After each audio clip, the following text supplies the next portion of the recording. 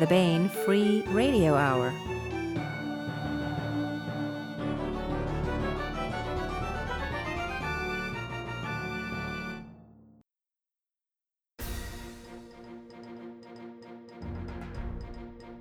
On the podcast, inertialess objects seen flitting about nuclear carriers on new Navy UFO videos turn out to be time-traveling transhuman imps from Uptime playing on their big brothers' Ataris. Plus, we continue the complete audiobook serialization of David Weber's Uncompromising Honor, all right now. Welcome to the Baen Free Radio Hour podcast. It's an honor to have you along. I'm Baen Senior Editor Tony Daniel. We talked to Eric Flint and Dave Freer this time about the fourth entry in the Witches of Karres series, The Shaman of Karres. This is Eric Flint and Dave Freer's continuation of the James Schmidt series, with Mercedes Lackey contributing to the first sequel as well. This book is a real finale sort of tale, with lots of the various storylines wrapping up, and the Lewitt, who has been just a wee manipulator of the laws of space and time in the first books, coming into her own in The Shaman of Karres. The book also features a horrifying take on space slavery, where the slaves are chemically manipulated to be utterly devoted to their oppressors. Plus, there's lots of cool SF wonder-inducing ideas, especially with the xenobiology in the book, because Dave Freer was, for many years, a biologist specializing in marine animals, and he comes up with some cool stuff. Plus, we continue the complete audiobook serialization of David Weber's Honor Harrington series masterpiece, Uncompromising Honor. Now here's the news.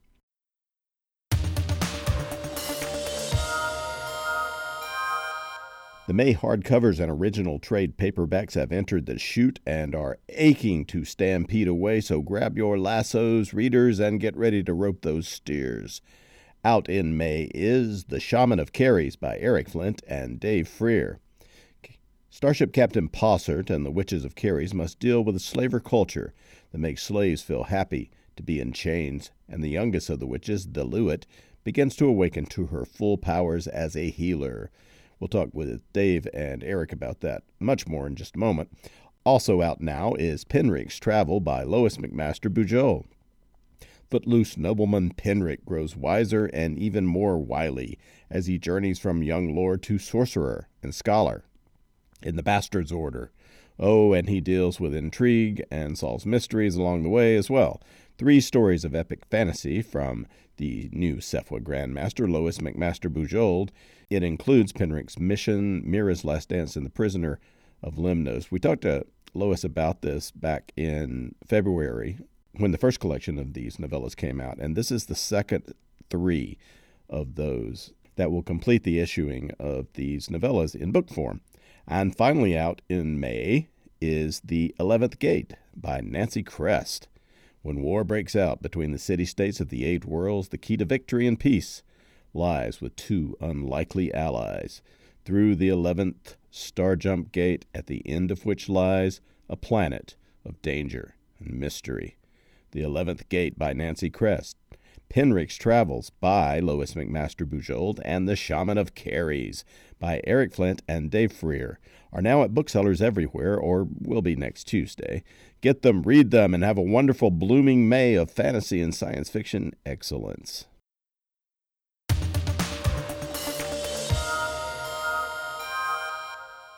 Want to welcome Eric Flint and Dave Freer back to the podcast. Hello, guys. Thank you so much for showing up. Hi. Good day.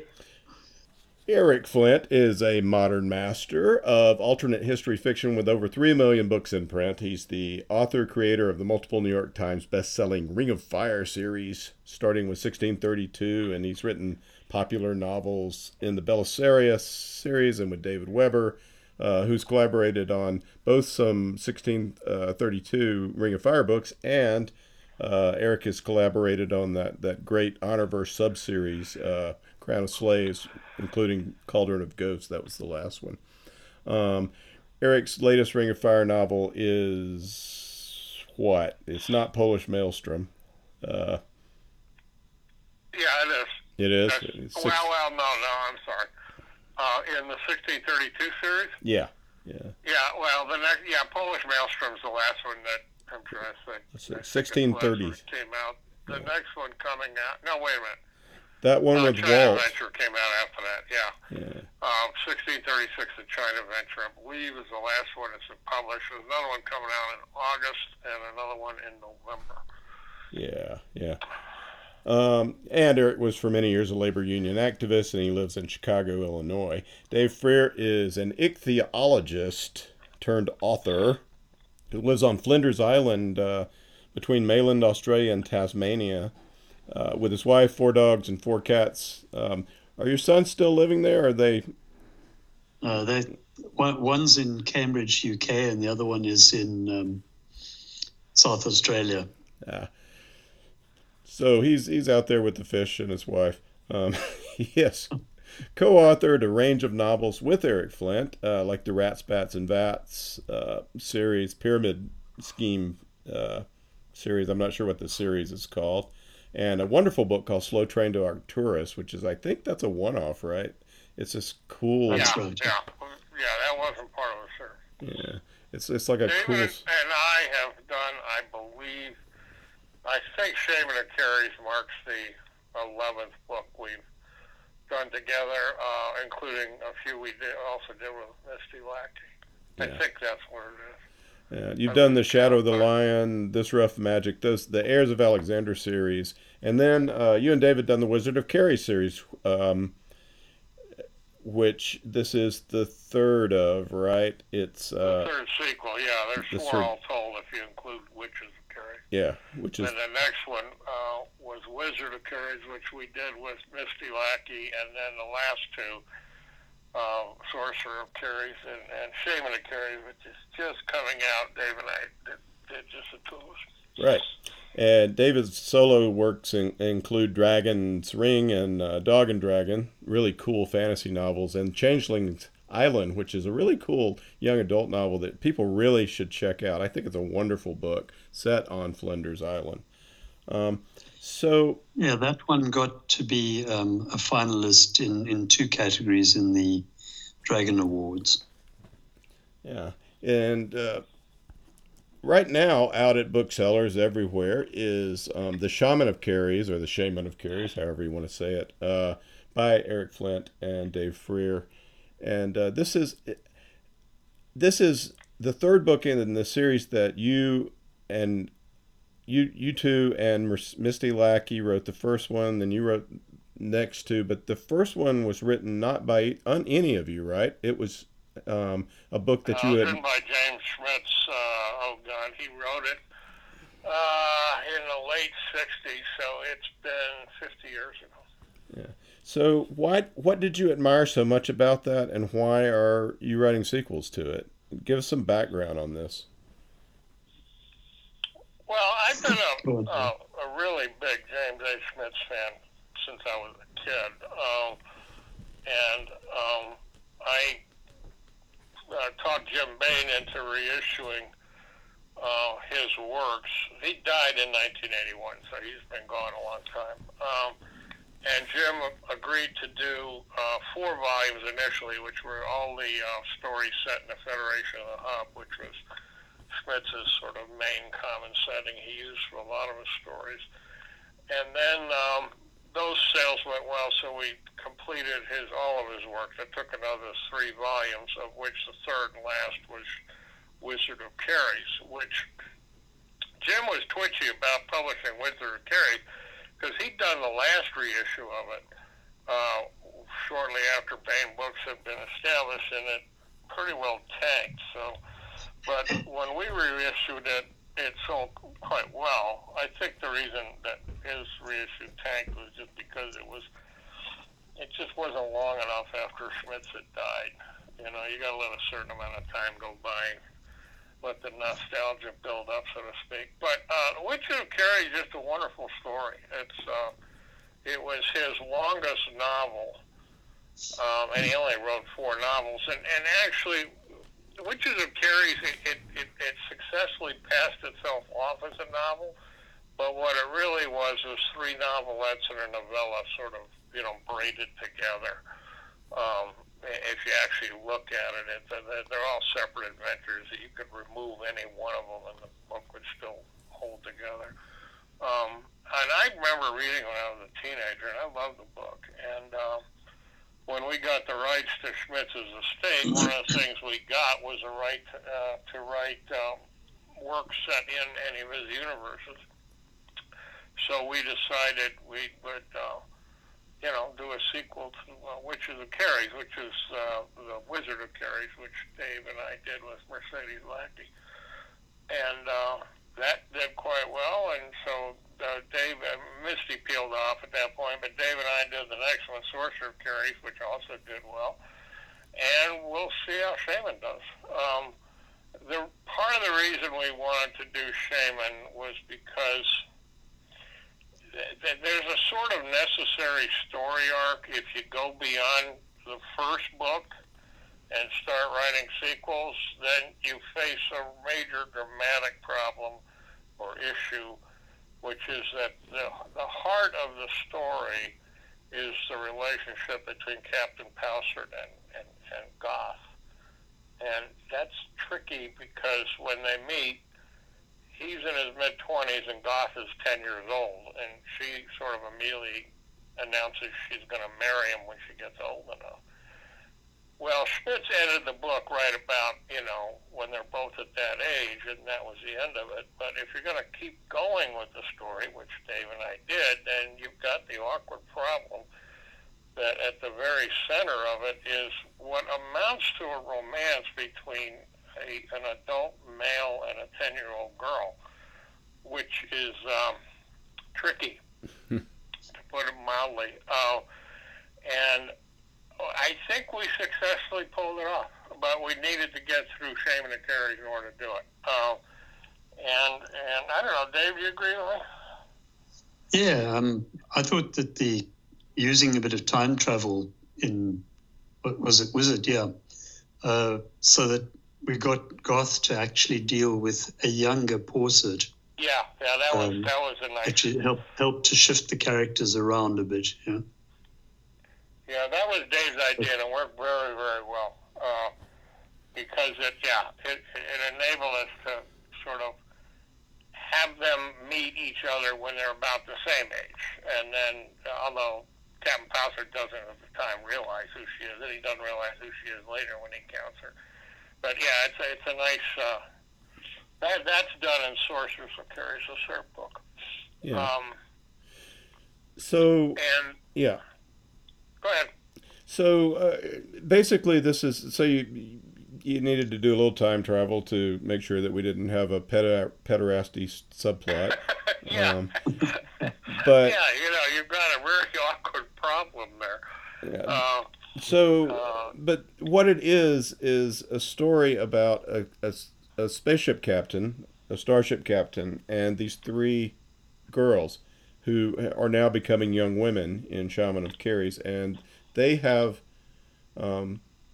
special powers in this galactic, and it's also feels so Andre Norton to me as well in a way. It's got a same kind of feel to it, yeah. And they have sort of psionic powers or the powers that are super science. And this guy needs to protect them, and at the same time, they're extremely powerful beings. Can you sort of explain the milieu and the background and how it's not magic, how the Katha and all the other... The way Schmitz himself described the book he wrote, The Witches of Karres, the Foundation novel, he described it as science fantasy. It is officially science fiction because it claims to be, but the Katha powers, as they're called, I'm not actually even sure how you pronounce that. Could I suppose be pronounced Katha? I don't know. I pronounce it Katha. It's supposedly some kind of geez, Dave, I don't know what you call it. In practice, it's like magic, but officially it's not. It's some natural force in the universe. Yeah, I always took it as kind of being able to interact with other dimensions.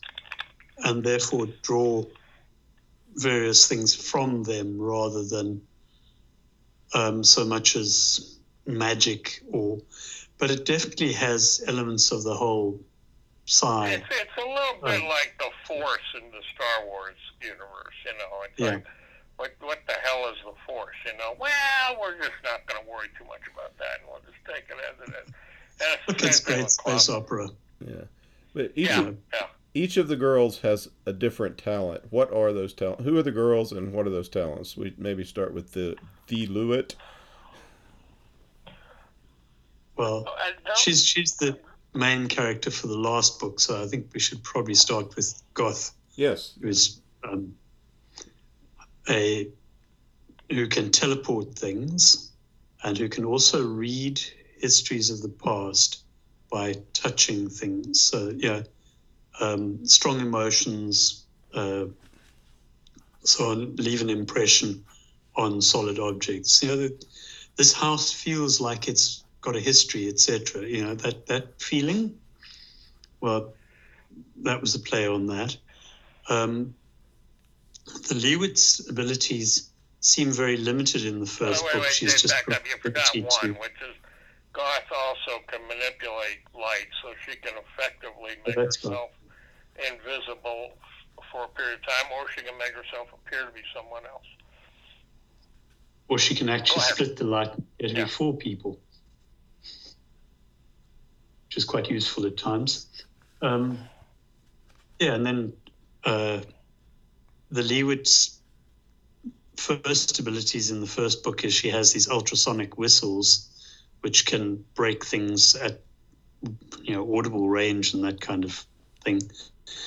This gradually develops throughout the books, and her ability then turns out to be a healing ability where she can actually touch the patient and reach into them and explore them at a cellular level and treat things.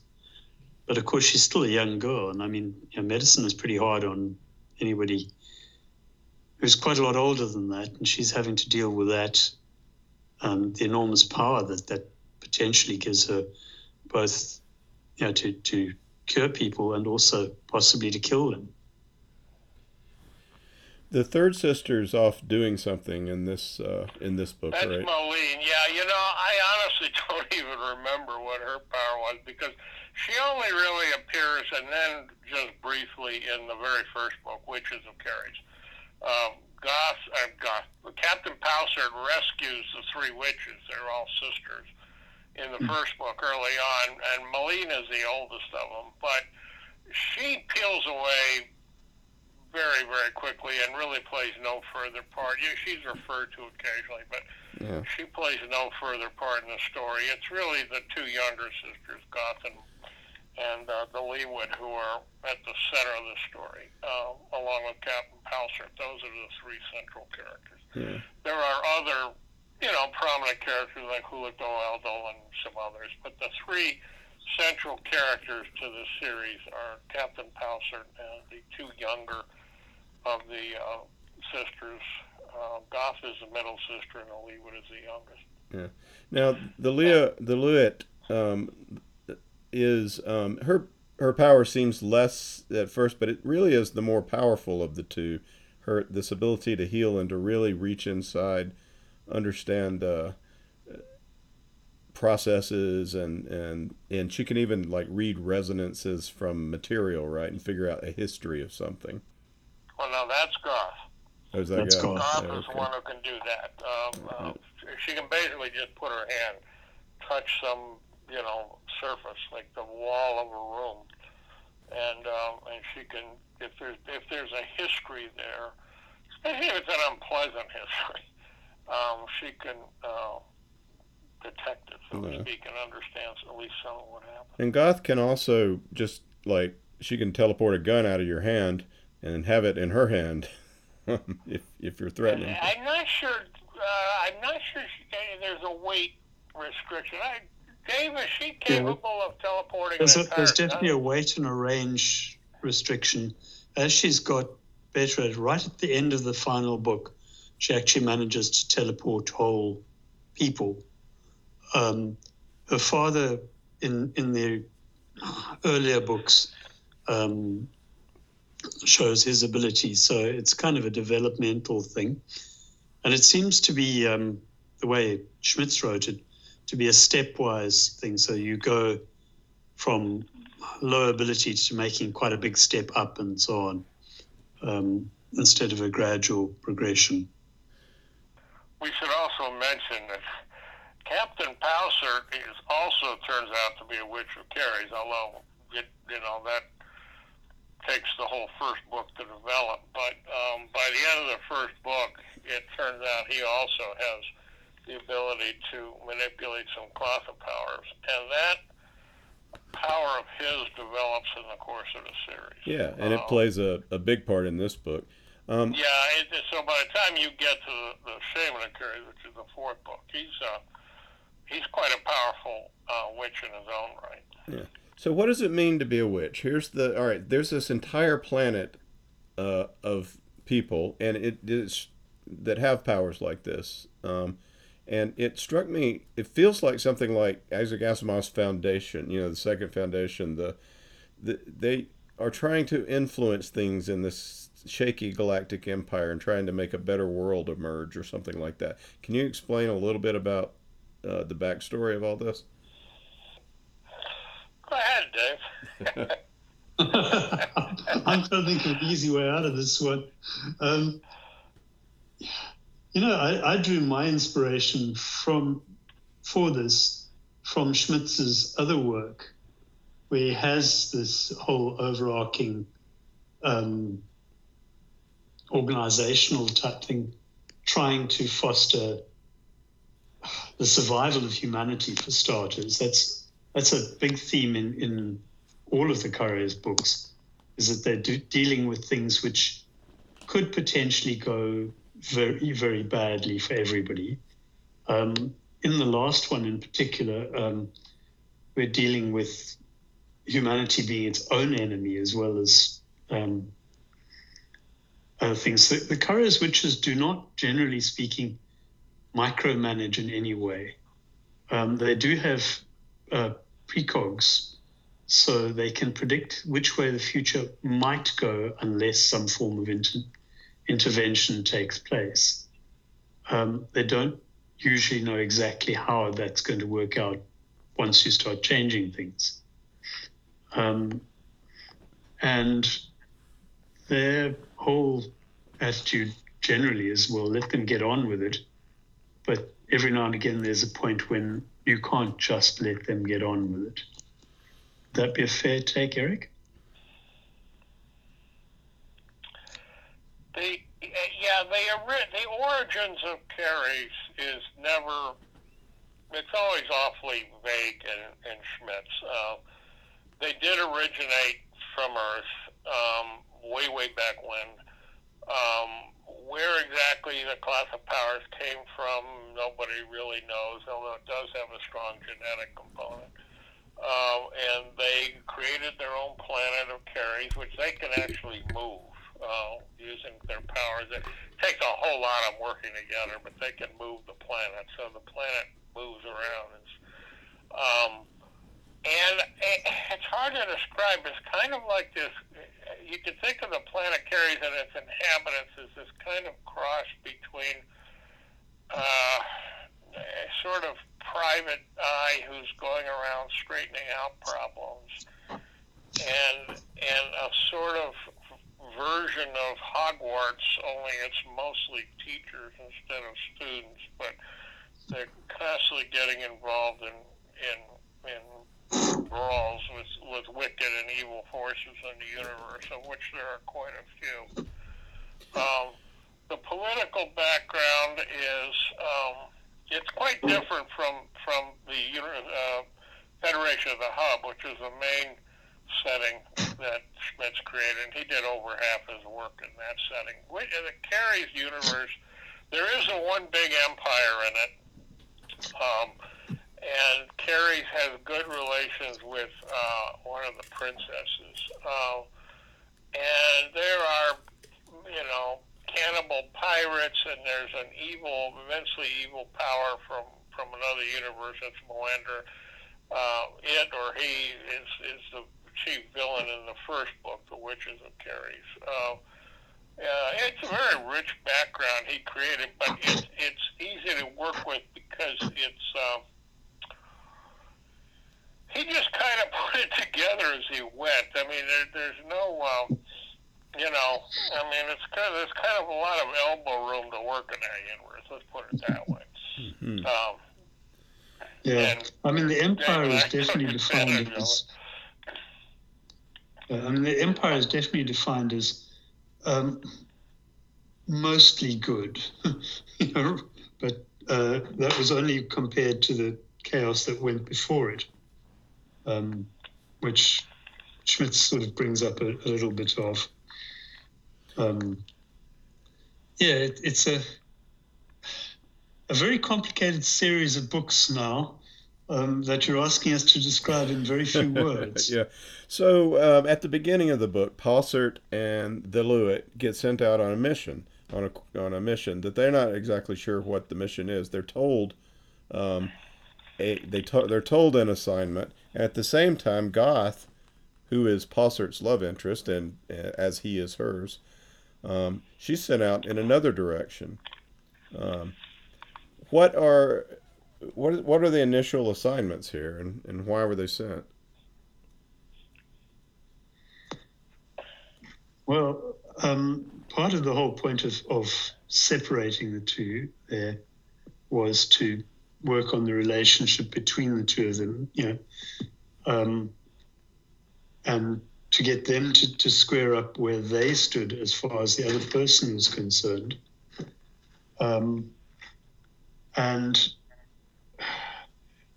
Goth's mission is to find Paussert's mother, which they know if Paussert was told that his mother was in potential strife, he would leave his mission and go off and do that. Paussert's mission is to stop a war. So he says, I'm to intervene on this side because the other guys are real bad slavers. And the peacocks have to say, no. He says, I'm to intervene on the slavers' side. And the peacocks have to say, no. We don't know what you have to do. But neither side winning would be a good thing. So it's a story which develops about a set of people who have a particularly nasty way of enslaving people, in that they make the slave utterly so devoted to its master by changing the biochemistry and mental reaction to the smell of the master, that the slave absolutely adores the master, will do anything for them, would literally die for their master and be happy doing it. But they are then sold to various clients, which a terrifying take on slavery, where the slave itself is not unhappy being a slave once it is made into a slave. And it raises all sorts of questions about, what does it mean? What is slavery? How do you free somebody from this? And when you do free them, they're actually desperately unhappy because they've been freed. You have to play around with that one quite a bit. Yeah. But before they get put into this slavery, they certainly don't want to go into it. That's for sure. No, they certainly don't want to go into it. There's some people fighting against that. It's not something you volunteer for. You are captured and taken and forced to become. But once you've actually been enslaved, there's really no easy way out of it. You can't just go and liberate the guy because he's actually terribly happy being a slave. Yeah. Well, I must say, of course, we will not give out the ending, but you do come up with a wonderful twist on a possible solution to that I didn't even think of. So. It was a neat twist, yeah. It's as if you had slavery where you could then that, give somebody a drug and they would be addicted to being a slave and would enjoy it. It's not exactly a drug. It kind of works that way. But, it's tricky because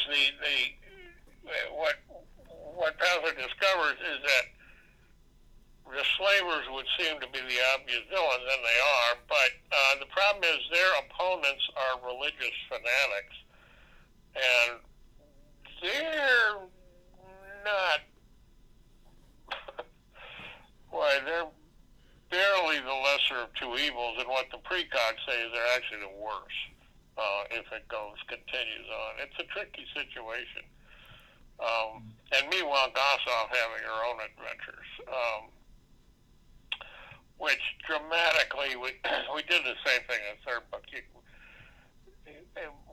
Dramatically, it was important to separate her from Paussert and have them go their separate ways, because if you had them just sticking together constantly, which is what happens in the original book, which is of Karres, and happens in the first sequel, Wizard of Karres. But, given this awkward issue of the romance between an adult and a child,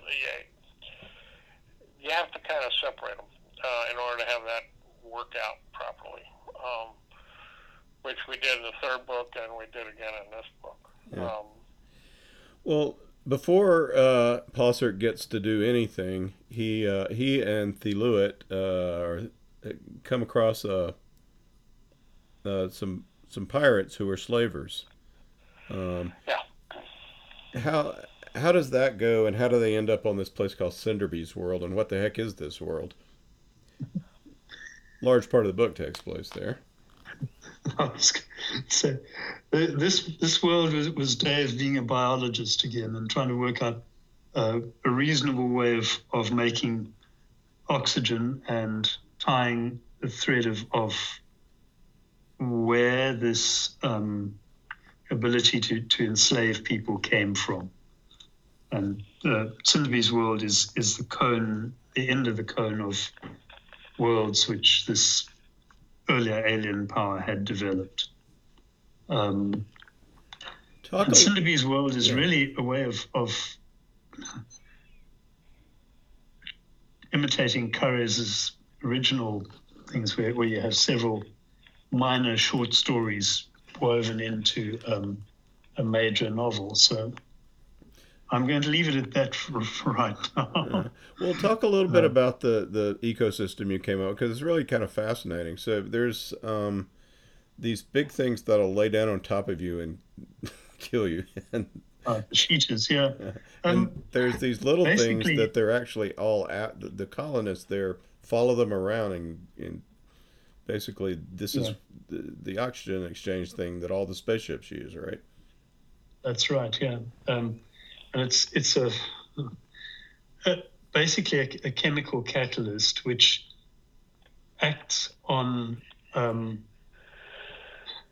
what you're doing effectively is collecting the eggs from chickens, and the one lot are dropping the eggs for the other lot to fertilize and change. They're both the same species, they just don't look the same. And this is actually not that uncommon in biology, where you can find the two sexes looking vastly different, or life stages looking vastly different. You know that I am a very keen diver.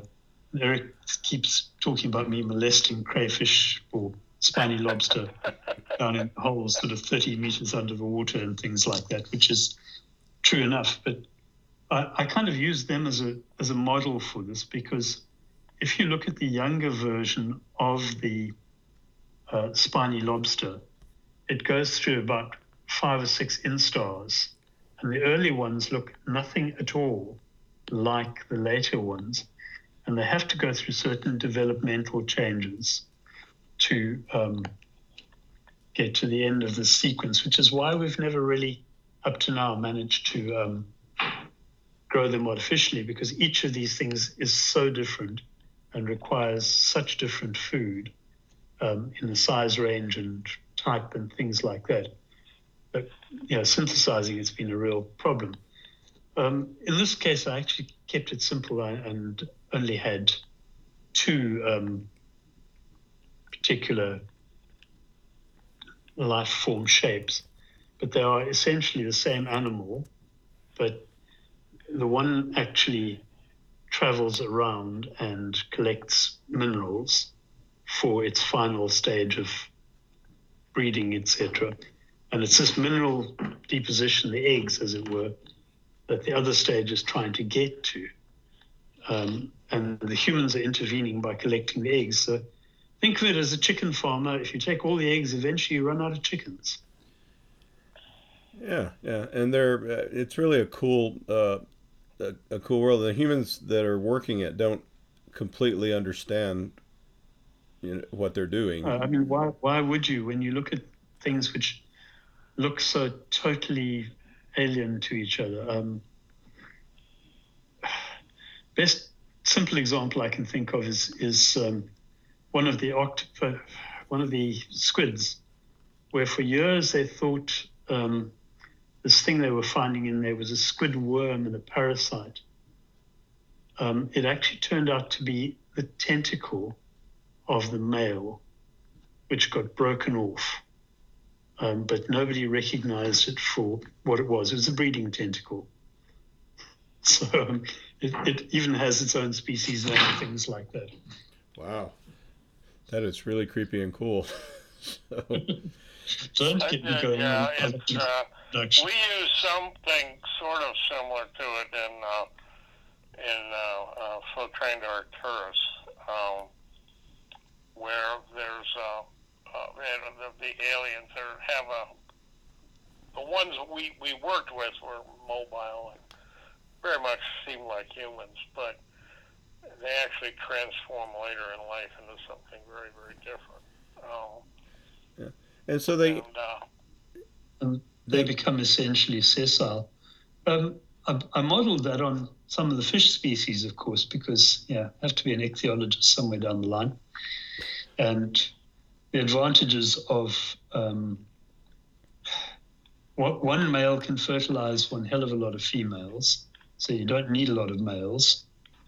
So they can be this motile stage which moves around and does things and looks rather like humans. And then when they change over, they become very large and breed because the physiological demands of breeding are of carrying a baby, or in their case, eggs, is far higher than that just producing some sperm. So Paussert never get a biologist started on these things. Yeah. It's fascinating. The way you work it into the book is really cool because, of course, it plays into the story, and it's just super super cool ideas that deliver a sense of wonder. Paussert he attacks these pirates, frees all these people who are bound to be slaves, and takes them back to this world. And it's essentially it's a company town. And he immediately gets sued. Which... You don't expect. I'm an ambulance officer on the island here, and some people are very grateful, but every now and again you get people who really get very angry at you because you did your best for them, and they wanted something else. And gratitude doesn't always come with a job. So he needs to get out of there, and they're keeping him, and he sort of falls in with some perhaps underworld types. Tell us a little. First of all, maybe tell us about Tazara. Now this is a it's not a human species, right? This is actually they're pretty human. They just tattoo themselves all over. I drew that from sort of Polynesian. And New Zealand Maori culture. Yeah, I was going to say it's a sort of Maori analog. I see. So they're really into the honor and the and when you pledge your word, it's everything. It's all. Um, and this guy has pledged to the Lewitt. Where did he come from? And what he's pretty deadly as well. Tell us a little bit about him, at least. That's what I mean. Eric, yeah, that goes back to the previous book, really. Yeah, they live on a planet that's sort of kind of Polynesian in the sense that people live on islands. And they're very ferocious. They have a very ferocious culture. It's partly, well, that and the tattoos, but, that's partly what gives it a kind of Maori flavor. It's some years ago, actually, Dave and I were both in New Zealand at the same time. We were both going to the same science fiction convention. And my wife and I went to New Zealand a week early just to have a vacation. And New Zealand's a fascinating place, but I had never known much about the Maori. But when I got there, I got very interested in the culture and the history of it. And they were ferocious as all hell. I mean, they sacked the English capital 3 times. And the thing about the Maori that's sort of striking to me was that they took the gunpowder warfare.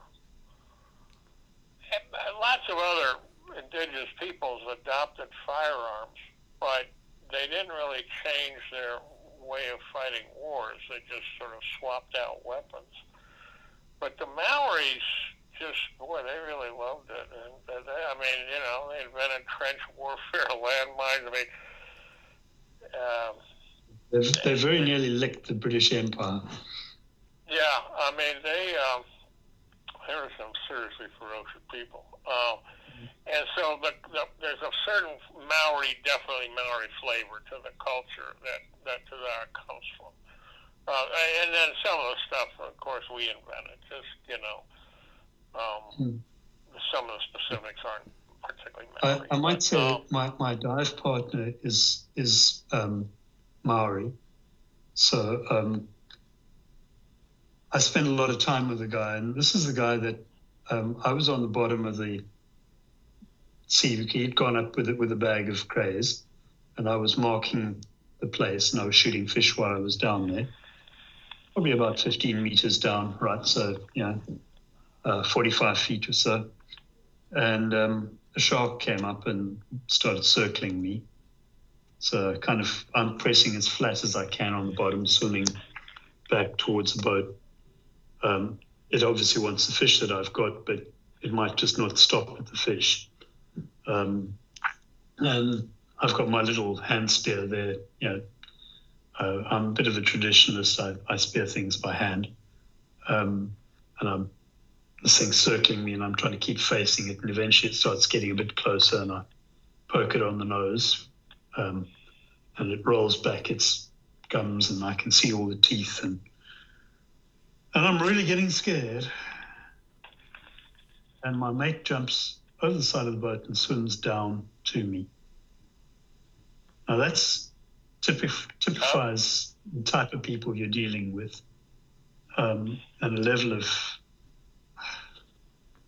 commitment to one's friends and partners and whatever that, just quite freaky.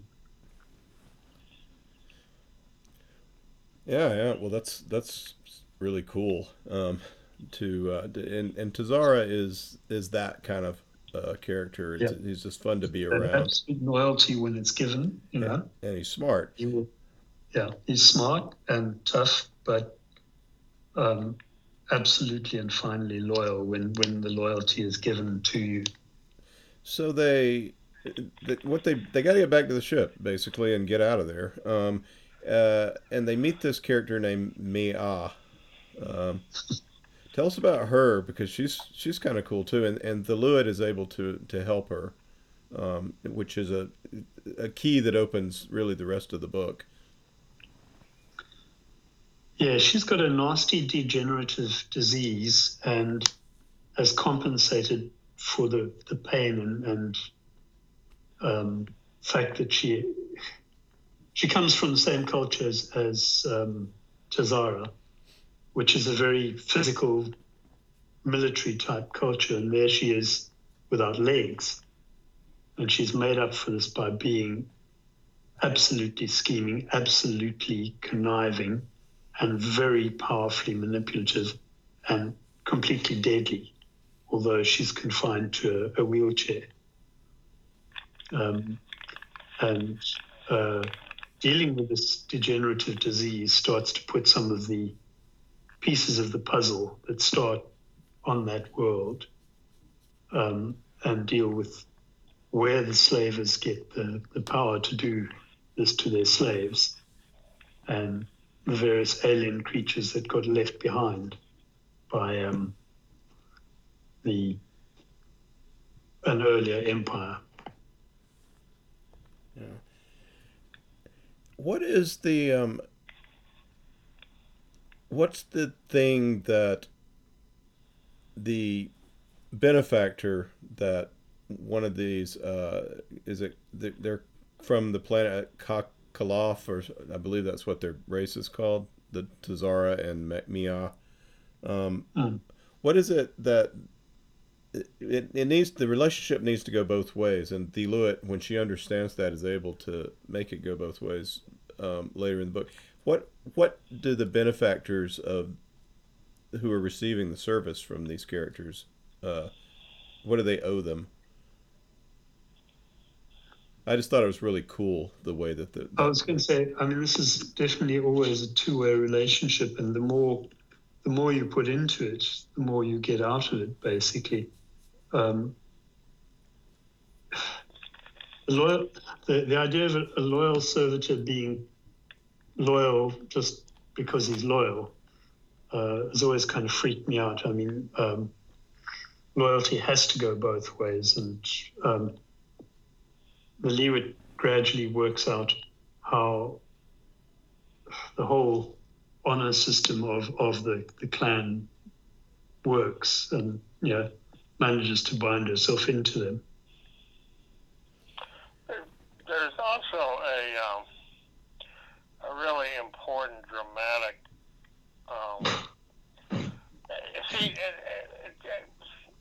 There's actually two dramatic tasks we had to accomplish in this book. One of them centers on Goth, Paussert and Goth, who have all through the series from the very first book been at the center of it. But as the series progressed, the Lewitt becomes more and more important as you go along. Right? In the very first book, The Witches of Karres, she's a very important but definitely very secondary character. And she's about, I don't know, what would you say, Dave, 8 years old in Witches of Karres? Yeah. About 2 years younger than God. And one of the things we needed to do by the end of the fourth book was, in addition to resolving the relationship between Paussert and God, by that point you couldn't just leave Lewitt sitting there. I mean, she's at an age where, so we worked out where by the end of it she's on her own, and is not quite an adult, but is close enough to it that she can go off and do her own thing, which is what Witches of Karres do. But part of the reason she can do it is that she's assembled around her this team, so to speak, because Mia is now with her, and so is Tazara. So she's and Vezarn is a spacer who's been there forever since the beginning. So one of the things we were able to do in the course of Shaman of Karres was give the Lewitt the sort of backing she needed, to be able at the end to go off and have whatever adventures she would wind up having afterwards. So that resolved that. Otherwise, we would have had a kind of big major loose end hanging out there, which we don't now. There's a resolution to her story arc, just like. And it's kind of the novel is really kind of a coming of age story of the Lewitt. That's the Yes. the big Yes. Yeah. It is very much so. yeah. Yeah, So I think in a way we took all of the major characters, and although they all occur in all of the books, but each one of them is centered on the next character. I mean, Wizard of Karres obviously is on Paussert himself. Sorceress is Goth really coming to her own, or starting to come to her own, and Shaman is really about the Lewitt. Well, I mean, it's not like Goth and Paussert aren't central to the book also. well, But, let's talk about what Goth is up to, because that's a major subplot, and it's kind of cool the way that just kind of take her up to finding maybe where Lenny is, and what she does to the people who would take her prisoner and make her a slave. She doesn't take it lying down. No. Goth doesn't take much lying down. And she's the less impulsive of the two. Paussert tends to destroy things if he has a chance. What? yeah, it's in the very first book, Schmitz makes the point at some point in the book, and something Paussert realizes that of the three sisters, Goth is the real witch of Karres. More so than her older or younger sister. There's something very witchy about Goth. And she doesn't look like the other two sisters. She actually looks more like her mother, Toll, who's a very powerful witch in her own right. And she was quite prominent, of course, in the third book too, Sorcerer of Karres. But in this one, she's completely on her own for oh God, what would you say, Dave? 2/3 of the book at least. Yeah. And she's still very young. I mean, she's we don't specify the age exactly. I mean, she's still a teenager, but she's in late teenager by now. But she's nobody to mess with, that's for damn sure. And the Lewitt's not really, she has a very different personality. I mean, especially by the end of this book, she's very much a healer. And she has real powers too, but it's not the same as I don't know, both temperamentally in terms of what Goth can do. She's sort of Well, she basically starts. These people have captured her and another girl, and they're going to sell her as a slave. And some of the things she's able to do that she may do. We don't want to give too much away, but this is really toward the beginning. She's able to go into this form called, what is it called? No substance. Yeah. This is the whole bit about bending light around yourself, etc.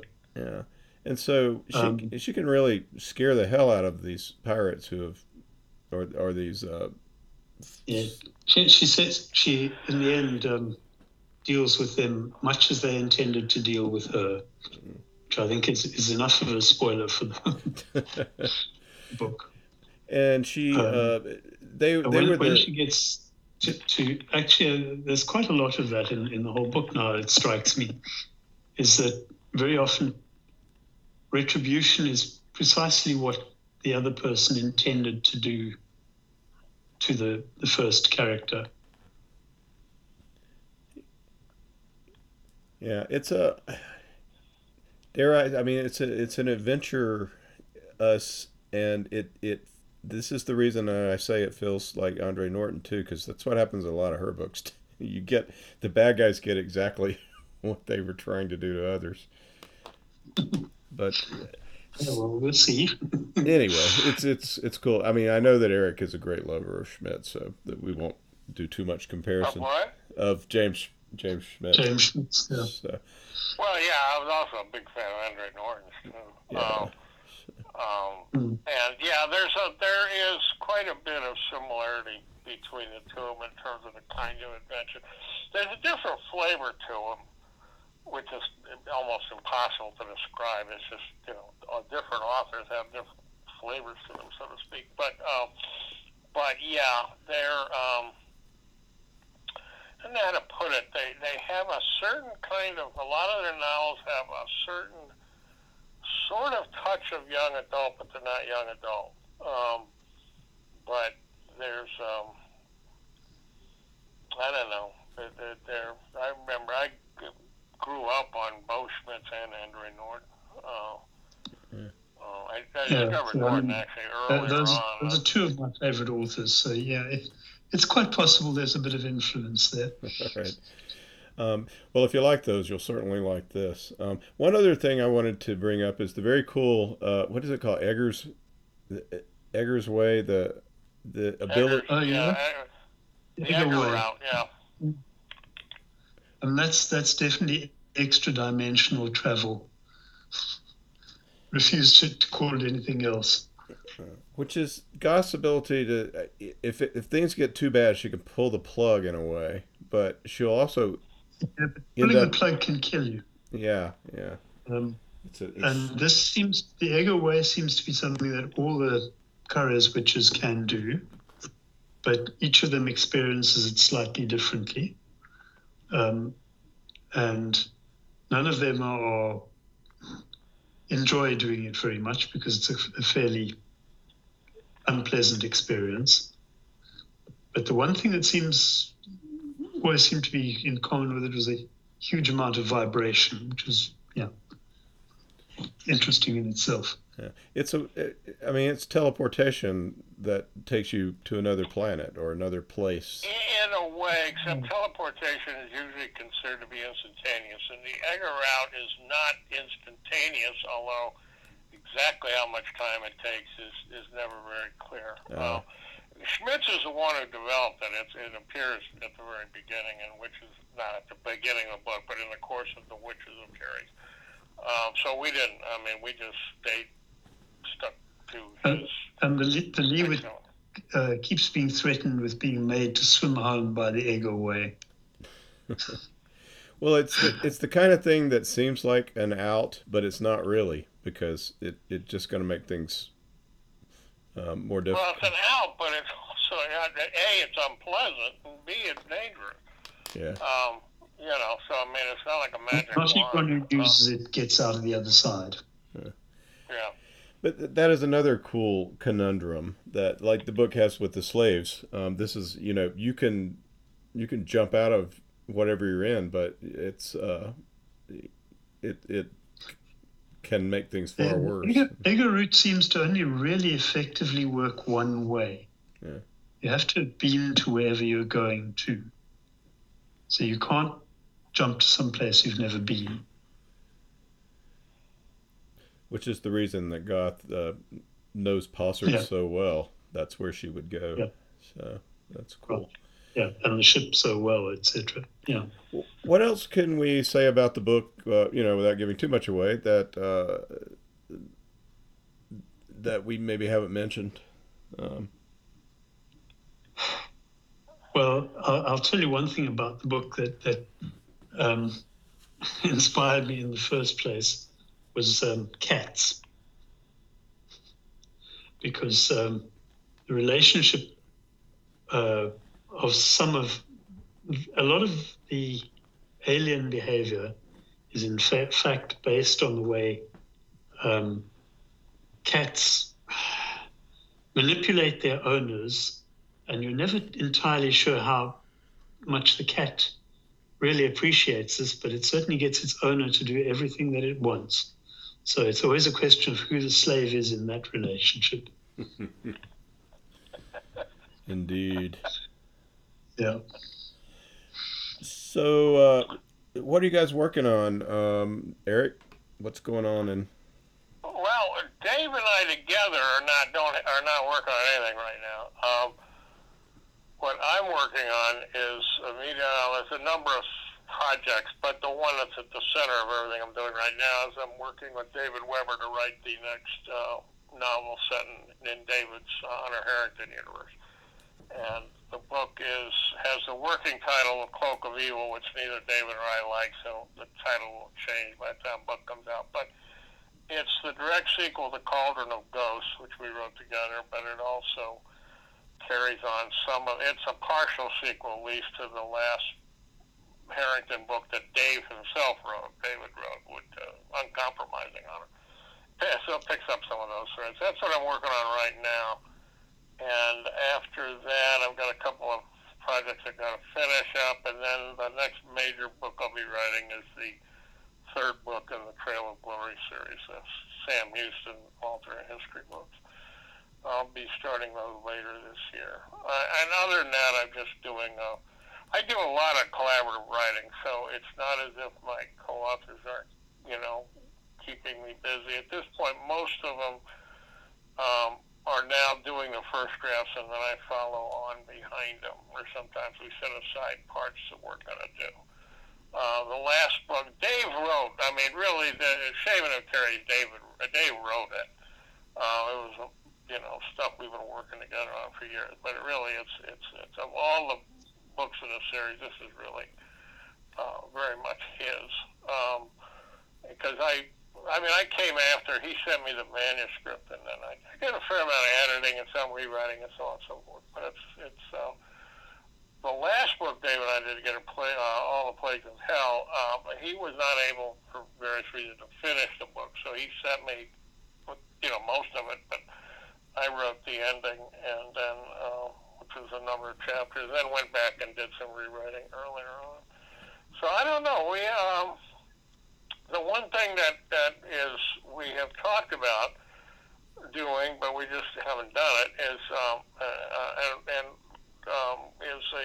another of the pyramid books.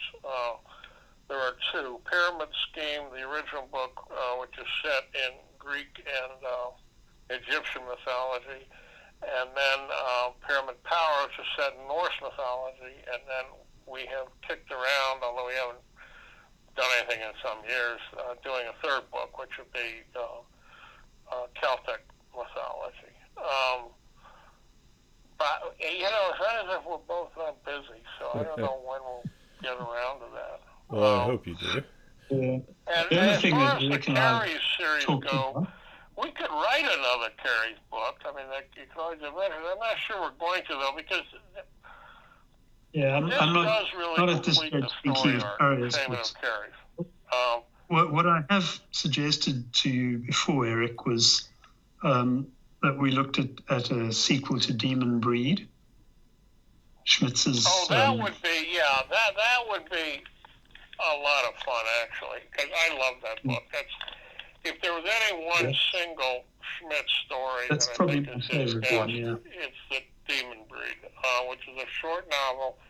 It's about 50,000 words. At the time he wrote it, that was considered novel length. It's not any longer, but it's an absolutely wonderful story, and it's set in the Federation of the Hub setting, which is another very interesting. Yeah, that would be actually very. That would be fun to write.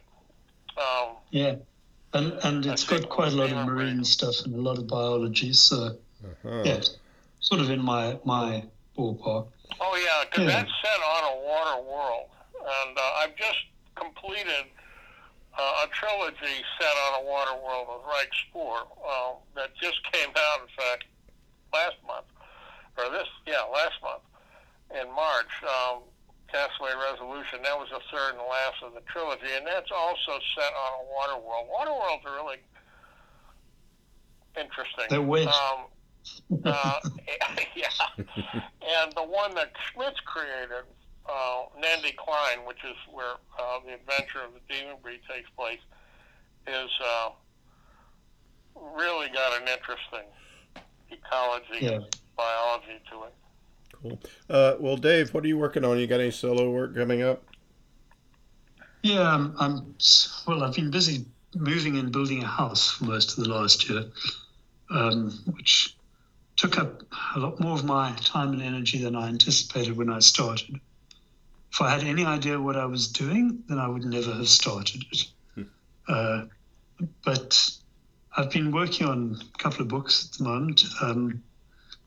one of them is another young adult novel, which is called "And How Much for Just the Crazy Uncle," which has a premise of two kids deciding to put up an advert to sell their family on what's your American equivalent of Gumtree, Craigslist, and the unpleasant responses of people who just want to buy the crazy uncle.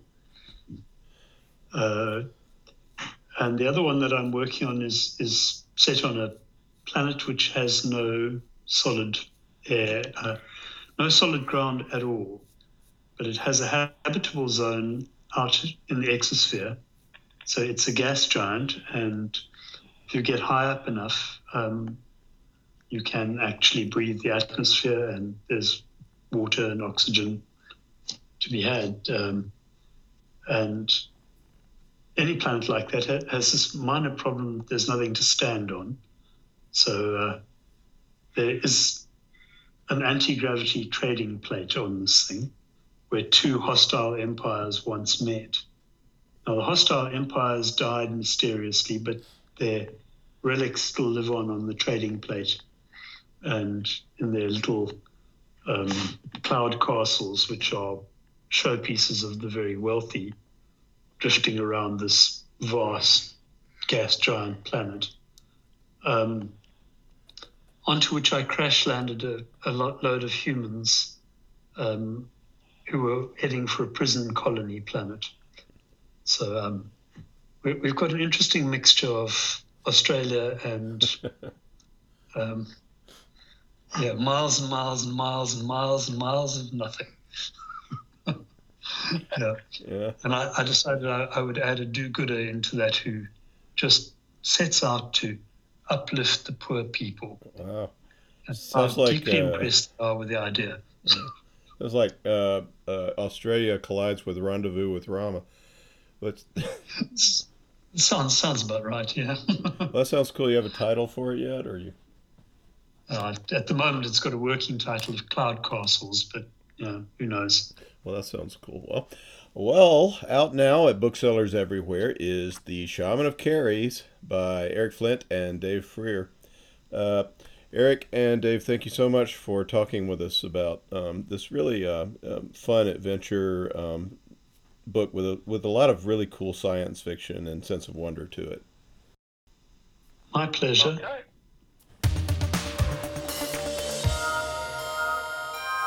Here is another entry in David Weber's Honor Harrington series masterpiece, Uncompromising Honor. Honor keeps her promise. The Solarian League. For hundreds of years they have borne the banner of human civilization, but the bureaucratic mandarins who rule today's League are corrupt and looking for scapegoats. They've decided the upstart Star Kingdom of Manticore must be annihilated. Uncompromising courage. Honor Harrington has worn the Star Kingdom's uniform for half a century. Very few know war the way Honor Harrington does. So far, hers has been a voice of caution. But now the Mandarins have committed atrocities such as the galaxy has not known in 1,000 years. They have finally killed too many of the people Honor Harrington loves. Uncompromising vengeance. Now Honor Harrington is coming for the Solarian League, and hell is riding in her wake. And now, David Weber's Uncompromising Honor. Office of the Second Space Lord. Admiralty House, City of Landing, Manticore, Star Empire of Manticore. Sorry it took me so long, Pat, Hamish Alexander Harrington, Earl Whitehaven, and First Lord of Admiralty said, as he followed Commander Terry Lasseline, Admiral Patricia Givens' new Chief of Staff, through Givens' office door. Tobias Stimson, his personal armsman, peeled off outside the door. We were in transit when your message came in, so what's this all about? I assume there's a reason I'm here, instead of talking to the Select Committee where I'm supposed to be? Actually, Hamish, a familiar soprano said from the office's smart wall, I'm the one who's messed up your schedule. Sorry about that. I'm sure you're looking forward to talking to the committee almost as enthusiastically as I'm looking forward to that state dinner tonight." "Honor!" Whitehaven's incipient frown disappeared as he turned to face the smart wall. "If you needed to talk to me, there are simpler ways to do it." "I'm aware." His wife shook her head with a certain resignation as Lasseline touched Whitehaven's elbow and pointed at one of the armchairs facing the smart wall. "Unfortunately, this call isn't a social occasion. There's something you need to see." "Me as in First Lord, I presume?" he asked, settling into the indicated chair with a nod of thanks to the commander. Lasseline smiled, then raised an eyebrow at Givens. "We're good, Terry," the second Space Lord said. "But grab a seat. You should hear this too." "Yes, ma'am." Lasseline found a chair of her own, and Whitehaven turned his attention back to the smart wall. Honor stood at one end of her desk aboard Imperator, and he recognized Mercedes Brigham, her chief of staff, Andrea Jarowalski, her ops officer, and George Reynolds, her intelligence officer, behind her. Captain Rafe Cardonis, Imperator's CO, stood with them, and Whitehaven's eyebrows twitched slightly. That quartet represented the most trusted core of Honor's staff, and their expressions were a strange mix of eagerness and trepidation? No, that wasn't quite the right word, but it was headed in the right direction. "Absolutely. One of our forensic teams pulled something very interesting out of Asali Super Dreadnought's comm records. It may shed a little light on Filaretta's actions. Of course," she grimaced, "I think it probably poses as many new questions as it answers." "Wonderful." He shook his head, then glanced at Givens. "Seems to work that way more often than not in intelligence matters, doesn't it?" Givens, who commanded the Office of Naval Intelligence in addition to her other duties, snorted, and he looked back at Honor. "Show me," he said simply, and Honor looked at Reynolds. "George?" "Yes, Your Grace." The newly promoted captain faced Whitehaven from the smart wall. "My lord, what you're about to see was pulled out of a personal comm exchange between Admiral Filaretta's communications officer and the comm officer aboard Leonhard Euler. We've abstracted the relevant material, stripped away the rest of the message, and enhanced what we kept. I'd like to recommend it's Ensign now, Her Grace's authority, Elijah Demas, for some well-deserved recognition for spotting it, too. I'm not sure it would have popped the filters before we scrubbed and enhanced it." Whitehaven nodded his understanding. "We don't have any visual of the critical speakers," Reynolds continued. "They were outside the pickup's field of view, but the voice recognition software is 99.9% confident in its IDs. "That could be a problem down the road, Hamish," Givens put in, then shrugged when he looked at her. "If we go public with this, there are going to be plenty of Solis ready to point out how convenient for us it is that all we have are disembodied voices." "Maybe yes, and maybe no, Pat." Honor's voice drew Givens and Whitehaven's eyes back to her. "We've got all the rest of the message with this embedded in it.